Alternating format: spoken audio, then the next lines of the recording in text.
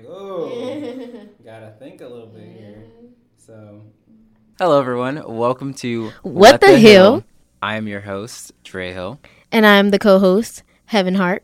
My name is Dre Hill. I am a junior at Drury University, majoring in animation with minors in fine arts and writing. My name is Heaven Hart, and I am a sophomore double majoring in marketing and management, and I'm also minoring in communications. Me and Dre are both African Americans, and so I guess when we say black, we both black. Let's call it spade a spade. We both black. We're gonna segment into the topics for this first episode. My name is Chris Singleton. I'm an inspirational speaker and professional baseball player. I want schools, universities, and companies everywhere to hear my story of overcoming the unthinkable adversity so that they too can realize that they can overcome whatever life throws at them. I want to teach others to love one another, not based on race, religion, or skin color, just based on their true character. What do you do when the worst of the worst happens? How do you respond when life hits you with something you can never see coming? Okay, so 2 weeks ago, Chris Singleton came to Drury University as a part of the Distinguished Lectures series, in which he gave a talk about love. Give somebody a hug that looks different than you and tell them that you love them. Chris Singleton, for those who don't know, is also an African American male, very young actually. Oh my God, he's 23. What are we doing with our lives? His central message was love is stronger than hate. He came and spoke about his personal experiences and also just how to better bring together people of all races, of all colors, specifically on college campuses. And I think it was really, really something just to hear him speak about his personal experiences, how he overcame struggles and how he came about going around the world, traveling, and giving this message of love being stronger than hate. It was really powerful. Yeah, so I've been professionally speaking for the last 3.5 years. Played professional baseball, drafted by the Cubs. But, truly, I think my mission is to bring black people, white people, Mexican, Asian, Muslims, Christians, all together. The reason why I'm so passionate about it is because my mother was murdered in a race-related shooting back in 2015. And after that, kind of made it my mission of my life to make sure people unite. It doesn't matter where they're from or what country they live in to this day, or even what language they speak. I really want people to unite together and live in harmony. Yeah, I agree. It was definitely moving, and I think that you could feel that kind of energy in the entire auditorium from the moment that Chris walked onto the stage to the moment that he concluded his final little presentation and we concluded the question and answer period. It was a sight to behold, and Heaven and I actually got to sit down with Chris and kind of talk to him a little bit about his presentation, but also just some things that were on our mind in regards to Drury University and just the world at large. My question is, what would you suggest that Drury could do to better, integrate international students? I think if they already have that organization for the international students, I think that's big. That's the first step in doing that, just so they can feel more comfortable, like you said, getting here a little bit earlier. Also think you need to not only isolate that group, but put that group with other groups, different groups coming together so they could say, instead of just, this is my set clique that I hang out with the whole 4 years I'm here, you can have a bunch of different other groups as well, hanging out with each other, and then that easily allow them to feel more included. Definitely just want to say extraordinary man, and he was so nice to give us the opportunity to make time out of his busy schedule, knowing that he had a speech that he was going to give to middle and high schoolers just a few hours later. Do we have more middle schoolers or high schoolers here? Middle school, I'm thinking. Raise your hand if you're in middle school. Let me see.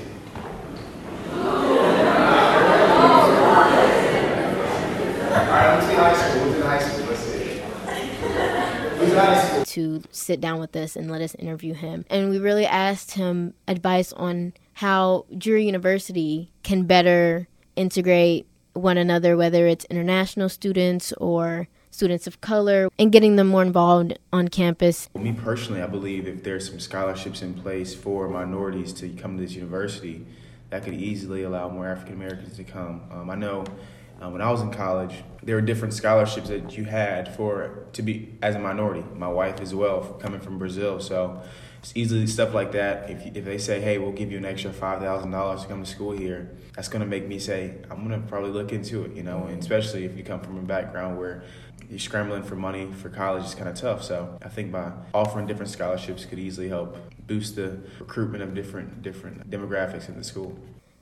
We talked about how to get students involved and better integrated, especially in a place like Springfield, Missouri, where diversity is not necessarily scarce, but is not as abundant as places that I think Heaven and I both are familiar with. I'm from Fort Worth, Texas, and Heaven is from Kansas City. And I think both of those places are by far much more diverse, and I think just kind of culturally integrated.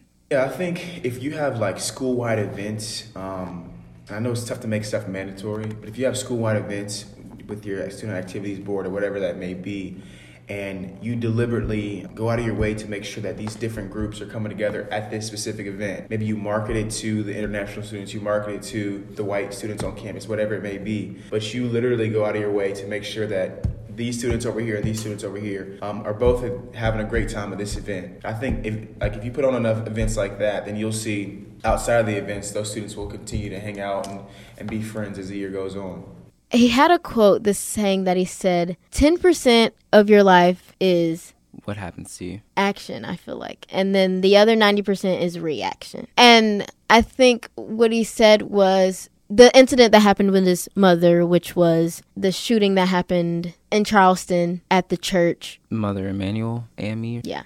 Mm-hmm. The shooter was a white male who specifically stated that his purpose of going in and shooting those African Americans in that church were to start a race war. Like, it was out of hatred for black people for whatever reason, whether it was taught to him, whatever the case may be. And that was his 10%. And his 90% was like, all right, I'm going to forgive. He said that he forgave this man less than 48 hours after the shooting. I think that forgiveness is strength. It's a lot of courage. It's putting yourself first. And a lot of times we think of forgiveness as letting the other person off the hook, and now we're going to sulk in our feelings. But whenever we forgive somebody, that empowers us to go about our everyday lives as if we don't have to constantly think about the thing that hurt us so much, or even forgiving ourselves with what we've done in the past. Now, I don't know if I would have the strength to do it. Listen, the Lord has been testing me. That's where I would have been, because that, first of all, that is such a difficult situation to kind of like envision, like to put yourself in. Like, my brother, sister, mother, father, somebody went to church,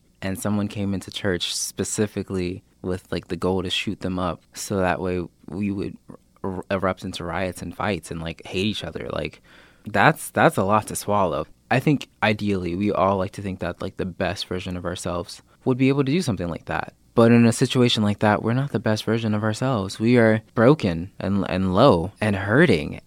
I think part of what Chris said is that, forgiveness is a little bit about healing, but also healing takes time. And it's unfortunate that, people see forgiveness and kind of that whole process of self-healing by not necessarily letting go, but releasing the burden of the anger and resentment. I feel like we as young adults can get mad over the most silliest of things. We can hold a grudge because somebody stole $10 from us, whatever the case may be. And Chris Singleton was able to forgive the man who took his mother's life in less than 48 hours.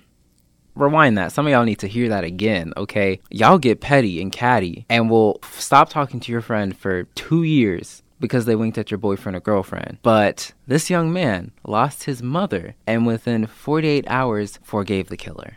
I am one of them people who will hold grudges over some petty stuff. I don't know how I would have forgiven someone for taking any one of my family members' lives. I don't know. Would have took a lot of Jesus, a lot of prayer, a lot of family. Yeah, I mean, if you're a believer, then you look at Jesus' example of forgiveness. And if we want to live like Jesus and be more like Jesus, then we have to learn to forgive one another and ourselves. If we truly want to speak about it in biblical terms, I know that's super easy to say but hard to live. And that's a lot of stuff. It's easy to say and hard to live. But the hardest things to do are usually the things that turn out to be the best for us. He relied on family. He realized that, he couldn't do everything and he couldn't do it all alone. His teammates. Yes, and he also relied on counseling and his religion. I think the biggest thing, I just want to kind of reiterate what Chris said. I think at the end of the day, we just have to realize that love is stronger than hate. Forgiveness is not something to be held against you. It's a part of the healing process. And seek counseling, because y'all know some of y'all need it. I'm just going to say that. Ain't nothing wrong with some counseling. Y'all going and chit-chatting with your friends, trying to spill the tea, all that. It's cool and all, but sometimes you need someone, not saying that you can't trust your friends or whatever, but you need counselors confidential, okay? No doubt about it. Because you know your friends is opinionated. All my friends are opinionated. And sometimes you just need to talk to somebody who's not opinionated. And they're just there to listen to whatever you got going on. So go to counseling. Ain't nothing wrong with that. Period. Love is stronger than hate. Forgive. Go to counseling. My website is thechrisSingleton.com, so THEChrisSingleton.com. Social media is @CSingleton_2 for Twitter, Instagram. Thank you so much for your time. Thank you guys for having me. Yeah. Our next segment for today's episode is keeping in that same vein. Heaven and I traveled down to the Springfield Downtown Square in order to look at a commemorative marker for 3 young men that were lynched in Springfield in 1906. And I think we want to just kind of give our own thoughts and opinions on that. Heaven? Yeah, I actually didn't know that this marker was in downtown Springfield. In one of my classes, the situation was brought up, and me being the only African American in the class, I don't like to speak too much on matters because I like to sit back and listen to other people's opinions on such things. And a few people were saying that, why have the marker up? We are past that now. Springfield as a community is past that now. This doesn't need to be posted up saying this has happened, this is Springfield history, whatever the case may be, which was interesting because, okay, it kind of irritates me because, like, okay, it happened and you just want to move on. No, it happened and it needs to be remembered that it happened, so we know, Springfield as a community knows that this is a place where we don't need to go to again. So yes, it might be shameful, it might be embarrassing, it might be whatever, but it's there so you don't forget that happened and that it doesn't need to happen again. Those who forget are doomed to repeat. And I think that, yeah, like Heaven said, if we sweep that under the rug, then we might slip back to that place or even further down that dark line, and it might be worse next time. And yeah, it may not be pretty. It might be a little dark ink blot on the kind of slate that is Springfield. But let's be honest, where you gonna go that is just straight up perfect? Ain't no problems. I'm talking none. We talking like angel white, like Jesus's robes, okay? You ain't gonna find that anywhere, not on this earth, okay? So it happened. Let's commemorate it. Let's make sure that we're working towards a better future and we're always putting our best foot forwards and pushing to have the more difficult conversations about things like race, religion, sexuality, stuff like that. But let's not sweep issues that are ongoing under the rug. Yeah, it happened, but bigger things are happening in this country all the time. Botham Jean, Atiana Jefferson, Chris Singleton's mother, not even 4 years ago. I mean, things like this are happening all the time, and it gets worse. And we talk about it. We march. We shout. We try and appeal to senators and lawmakers. But until things get better, the only thing that we can do is try and put our best foot forward and continue to have this conversation and continue to get uncomfortable. Because where are we going to make progress? And I find it a struggle to just educate people calmly, and just because, okay, for instance, specific someone said that, okay, I understand them putting it up, after it happened so that the families wouldn't be complaining or whatever, and they feel like that the Springfield community had to do something about it. But now that no one is alive from that time anymore, like, it doesn't need to be. If someone hung your family member, you just want that to be forgotten. And how much you want to bet? Don't quote me because I don't know. That the white men who hung those African American boys probably got away with it. I mean, it was a different time back then when it happened. It was how to get away with murder. Step 1, be white. Step 2, be a man. That's history, okay? That's history. That time period, it was how to get away with murder.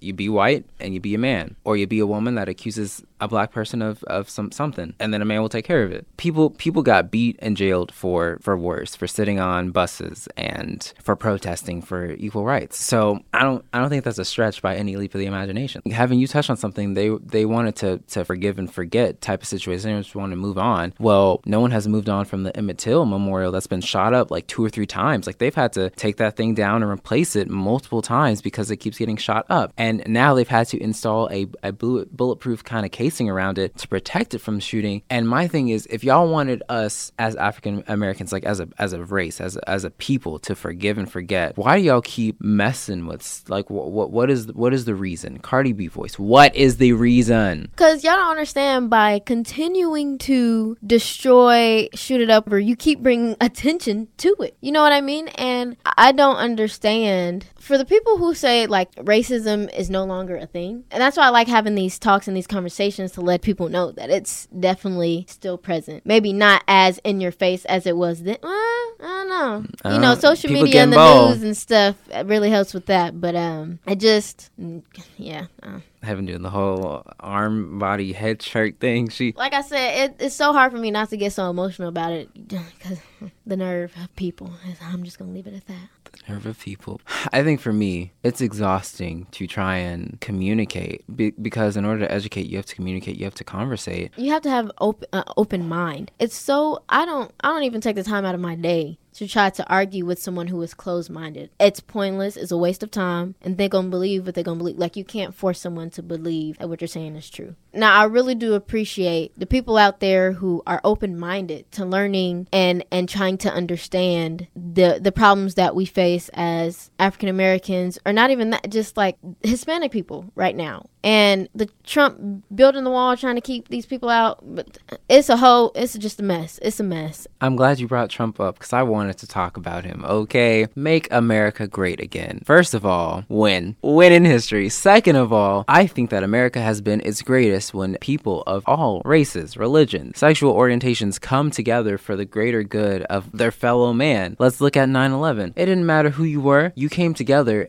not only in that particular community in New York, but people came together because they were like, what is happening to our nation? What is going on? We came together, unified as one body. And it is in moments like that in Charleston when Chris Singleton got that community together, black, white, Hispanic, women, children, mother, father, whoever, when we came together like that, when we come together like that, that is when America is at its greatest. This racial divide through tactics of wordplay and baiting and calling people things that you're taught. That's not even things that you might necessarily believe. It's things that you're just taught and it's ingrained in you and you never formulated your own opinions. Take a step back, step out of that pre-described role that you've been living in your whole life and approach someone in an entirely different way. I want to circle back to Chris a little bit. At the beginning of each of his presentations, he does this thing where he says, hug somebody that looks different than you and tell them I love you. And I think if we had that kind of attitude and mindset moving forward in life, regardless of who you are, what you identify as, what you look like, if we approach every kind of social encounter with strangers like that, I think then we'd be starting to make America great again. Vote Dre Hill. Again? Great again, great, period. Okay.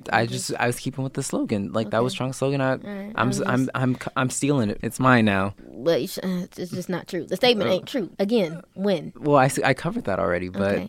Yeah. But you just said it, and I felt the need to be like. Okay, well. All right, I'm going to head out. This has been the first episode of What the Hill. As always, I'm your host, Dre Hill. Your co-host, Heaven Hart. Thank you for listening.